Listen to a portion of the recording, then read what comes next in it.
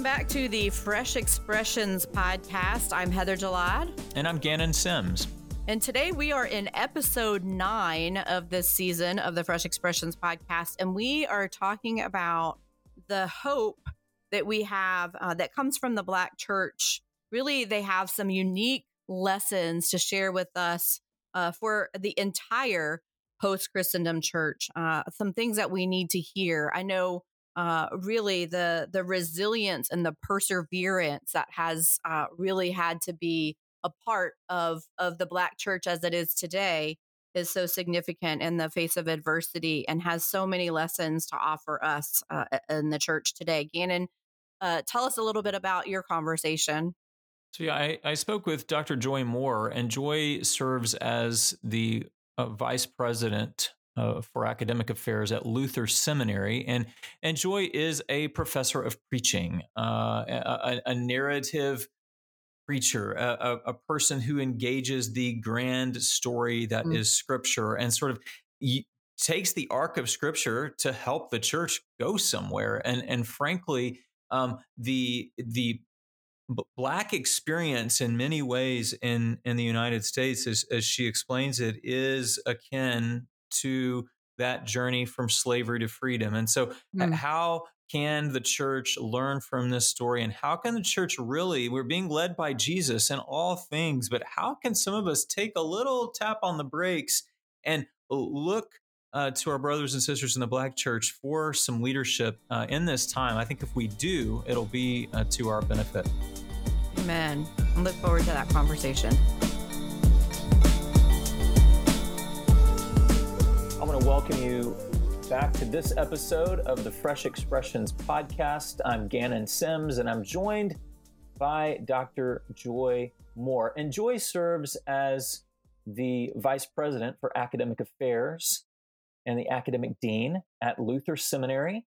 And it's an absolute privilege. We've gotten to know Dr. Moore over the years, and particularly as we've been engaged in a project that we call the Future Church Convocation, looking at the future of the Black church in America. And Dr. Moore, it's great to have you.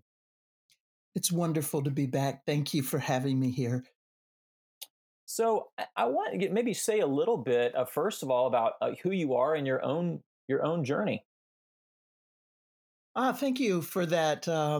Let's see. I like to say I was born 9 months after my life began, but I've got too many years to start back that far now. So I like to describe myself as an ecclesial storyteller. And that engages the power of community-forming communication. That is the identity that is shaped by a shared story. And by story, I mean the rehearsal of influential experiences or encounters and events which shape the perspective of a people. Sometimes these are stories of individuals, but the most meaningful ones that seem to survive for generations are the ones that tell, I don't know, How I Met Your Mother. Okay, yeah, I just made a reference to a television show. But long before the flickering pixels, people have gathered in the dark around campfires to listen to the wisdom of those whose journeys we desire to imitate. So long before Captain Marvel, or should I say Marvel? Okay, now I really am digressing. Before Captain Marvel traversed the galaxies, Harriet Tubman journeyed between the North and the South. And Harriet Tubman's story is a story of a community of people.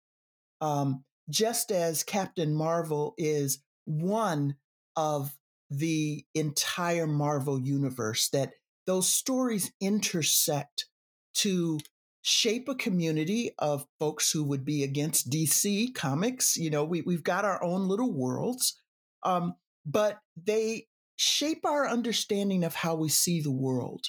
So before different worlds, if I go back to television, expose the experience of a co-ed at college, The 4 Hebrew boys graduated top of their class on an ethnic scholarship to Babylonian University. And you've got to know your Bible to catch that reference. And you have to really know your Bible to recognize that it was 4 Hebrew boys. Daniel was one of those 3, which makes 4 in that story from the Babylonian exile. And basically, my story has been shaped by my parents, my grandparents, my teachers, my Sunday school teachers, all those who narrated me in to the community of faith. And in my particular community, it was an African American community that truly believed that the people of God are every people, every tongue, every nation who accept Jesus Christ as Lord.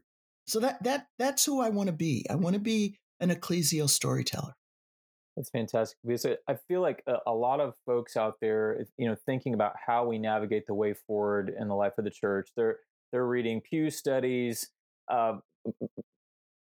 business books. I mean, nothing wrong with these things. They're informative on many levels. But if we are being grafted into a story that has changed the world, I'm wondering if you can kind of invite us, maybe even through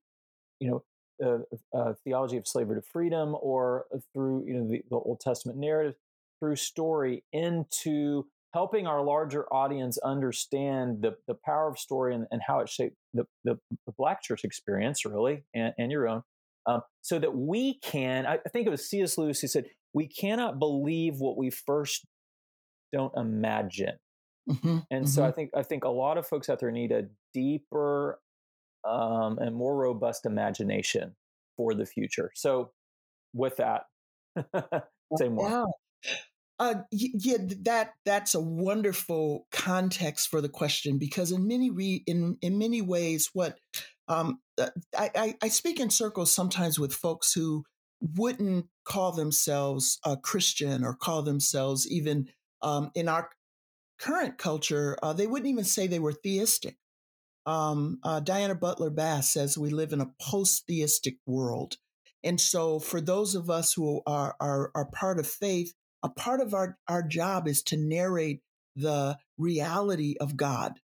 And for the Judeo-Christian world, or the way it's narrated in Scripture, it's the creator covenant-making God. And so I sometimes refer to it as an ancient story. It's our scripture, but what it means to be shaped by this ancient wisdom. And it gives us a perspective of the world. It gives us a way to imagine the world that is not what we see, but is the hope of something more, of something better, of something good. So the way the Black church historically was formed was taking that biblical narrative, not the indoctrination of that slave Bible that the enslavers used to cut out portions that try to indoctrinate a people to say this is your predetermined, predestined identity in the world. But when they got a hold of that book and began to read the narrative, they began to say, this is a God who has created humanity in the divine image. And this God literally sent one man up against the most powerful empire, and to free a people that God had created. And I use that word intentionally because there were no Jews when that old couple, Abraham and Sarah, were selected to be the foreparents of a nation that would be a blessing to all those nations in Genesis 11 that were scattered across the earth. And so this story is a story of God who loved the world. And that love didn't start when Jesus was having a conversation with the Samaritan woman and said, yo, God, Daddy, we need to think bigger about this. This was God's intention from the very beginning. And so the Black church was formed not by the principles of indoctrination, but by this ancient story that says humanity, all the world, created in the image of God. And this God literally would move heaven and hell to dismantle a I want to use a word that leans into our contemporary world, that would dismantle an inhumane labor system. Because if we begin to think of it not just as ancient slavery, whether that's Egyptian slavery or the modern Western slavery of Africans in the Western world, but what it means to have inhumane labor practices that marginalize people, that oppress people. When we read that story like that, it becomes life-giving. And that's the way the Black church, the Negro church, first read Scripture. And I think that's the way we need to read Scripture again today. Not for rules or hashtags, but actually to say, how can I see the world in a way that I'm not living right now, but that I might be able to create or participate in, that gives me hope? That's fantastic. And so I'm wondering if you can kind of keep threading the needle to maybe say something about hope in recent history. Where have you seen hope in, say, the last couple of years? It's been a rough one for lots of communities. And despite that, I'm wondering where we might see even in the Black church paving a way, a hopeful way forward. Indeed. And I'm going to start not with hope. Fine. And the reason I'm going to do that is I think we need to realize something that is missing in many of the ways that people are gathering right now. So in the midst of COVID, someone said this to me a few months ago, and it really, really struck me that in the midst of COVID, we've been able to gather for protest. We're not supposed to be going to the theater or to basketball games or entertainment or things like that. But we have been able to protest. We've been able to raise our voice to say, what we see is not right. Yeah. It's the biblical narrative that tells us what is right, what is just. I recently had the opportunity to go to the African American History Museum in Washington, D.C., just a month ago. And it was really interesting to me to read the words of James Baldwin, the words of Martin Luther King, and then to see that these words were written by 19th century Africans who had been enslaved, where they recognized that America was founded on principles of justice, of liberty, of the pursuit of happiness. And yet she failed to be that because no government, no nation has ever been that truly good. But those people, when they got a glimpse of the biblical promise of the Creator God, whose reign is one of a multicultural, multi-ethnic, intergenerational, men and women together, finding good, being free, finding equality, that biblical promise is the hope that transformed the 19th century slave trade and dismantled that.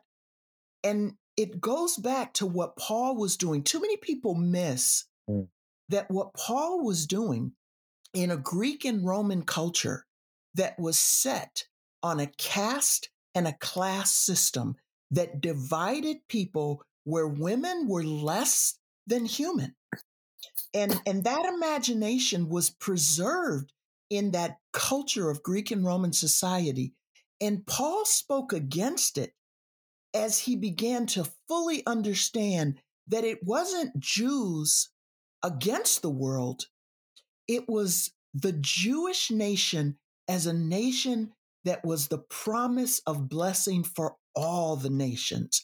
And so when Paul says, there is neither Jew nor Greek, slave nor free, male nor female, he was forming the imagination to say those who are baptized in Christ form a peculiar people that actually are liberated, that actually can be free and equal.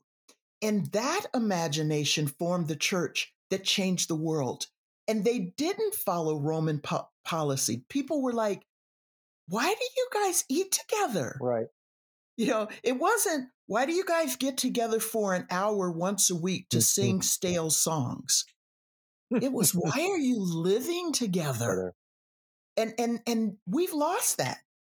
And so a part of the loss of hope is when we thought that what Martin Luther King did was start a civil rights movement. No, what Martin Luther King did was to use the language of the American Bill of Rights and Constitution and translate it through the biblical witness of what is truly good, God's righteousness for every nation, every tongue, to journey together toward peace. And when we stop being a nation and start being followers of Christ who are a glimpse of God's community in the world, that is what becomes hopeful. And I think the Black church has done that under times of oppression, under times of marginalization. And if our protests today are simply Black Lives Matter, and I know I'll get in trouble for this, but if it's simply Black Lives Matter, then we are simply taking the bad system and flipping who has power. Instead, we need to do what Nelson Mandela did in South Africa, is to say that system of power over is not a good system, even if it's my people who have the power. The real system is a system of equity for everyone. And that was the Creator's intention from the very beginning. As we think about power and the right use of power, I want us to go on a little exploration around evangelism, a Christian discipleship, Christian witness. I think some would say that the character development and life of a Christian disciple that would come about through a quote power move, but how might we help the audience understand the winsome witness of the faith? It's not a I fear that a lot of people see, discipleship or evangelism as a doing to and not alongside, I guess I want to say. So something about how through the lens of the gospel we can reinterpret power in a hopeful way. So that makes me think of a couple of things. One is often when we try to cross a bridge, different worlds, whatever those differences are, political, whatever modifier we put to fit ourselves into our culture, when we try to cross that economics, gender, race, ethnicity, what college you went to, what baseball team you root for. When we try to bridge that by simply saying, we need to be friends, we haven't found what we have in common. Mm-hmm. So why do we need to be friends? Just because you said it? Yeah. There's no reason. What discipleship is coming together about what we share in common. And it's a call to say, if I am going to be truly human, and what being truly human is, God donated divinity to dirt. When God labored over a lump of clay and gave us the birthmark made in the divine image. Yeah. So to be human is to be what we see in the person of Jesus when God took on human flesh and walked on earth with us. That's what we were created to be. So discipleship is, as you said, walking together so that we can be what we were created to be. So I have the privilege of participating in a fellowship of pastors in the Wesleyan tradition that's formed by the World Methodist Foundation, World Methodist Evangelism. And in an echo of the old ecclesial orders, we're called the Order of the Flame. Little Wesleyan Holy Spirit nod there. And in addition to meeting yearly for a global gathering, pastors are mentored and engage in multicultural practices of worship and witness in the communities where we serve. And so, particularly over this last year, I've been able to participate in worship online with pastors around the country who I know because we gather in this group. And I get to see how they interact in their communities. But what brings us together across racial, across gender, across nationality, across denominational, because we're Wesleyan, but we're broadly Wesleyan. So Nazarene, Free Methodist, AME Zion, AMEZ, United Methodist, Salvation Army, it's broadly Wesleyan. What brings us together is not we have to get together because we're different, but we're trying to live out this call to be faithful witnesses to what God is doing in the world in a broken time, in a time of hurt and harm and hunger and helplessness. But in our communities, we're finding people that will pray with us, that long to get together so we can actually have communion together. And so we do that. And then we go back and we practice that in the spheres of influence where we serve. And what brings us together is this old Wesleyan idea of classes and bands. I recommend a book by Scott Kisker and Kevin Watson, who are bringing together again that old idea that Wesley believed you have to be in accountability groups. You can't just, say, once a week I hear the story and then I go and try and live it. It's like, I've got to be in a group of people who are going to ask me, and how'd you hold yourself accountable to this? And do I trust you to be honest to say, I'm struggling here? And that's what we do. It's hard to fight with someone if you eat with them. And I think communion, we've forgotten that it's not just remembering Christ's act, but it's actually breaking bread together. And it's hard to fight with someone when you're praying with them because their mother died, or their daughter has COVID, or they've lost a job, or, the realities that we're living with right now. I live in the Twin Cities. When George Floyd was murdered, there were children who watched that happen. Years ago, children watched lynchings happen in the streets. And this happened in 2020. When you pray with someone who's trying to raise up the next generation not to hate, because that happened in their lifetime, when you're praying for that, it binds you together. And that's what community does for us. That's discipleship. It's not reading a book and discussing it in our head. It's being on the journey together through the wilderness with the promised land in our imagination long before it's in sight. And we do that through mentoring, and we do that as discipleship. And so, what word would you say to, say, leaders in the Black church to encourage them to lean into this uh, discipleship journey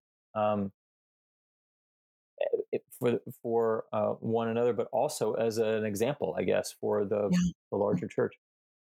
So as we're recording this, it's just after the Martin Luther King celebration of Dr. King's birthday and just before Black History Month.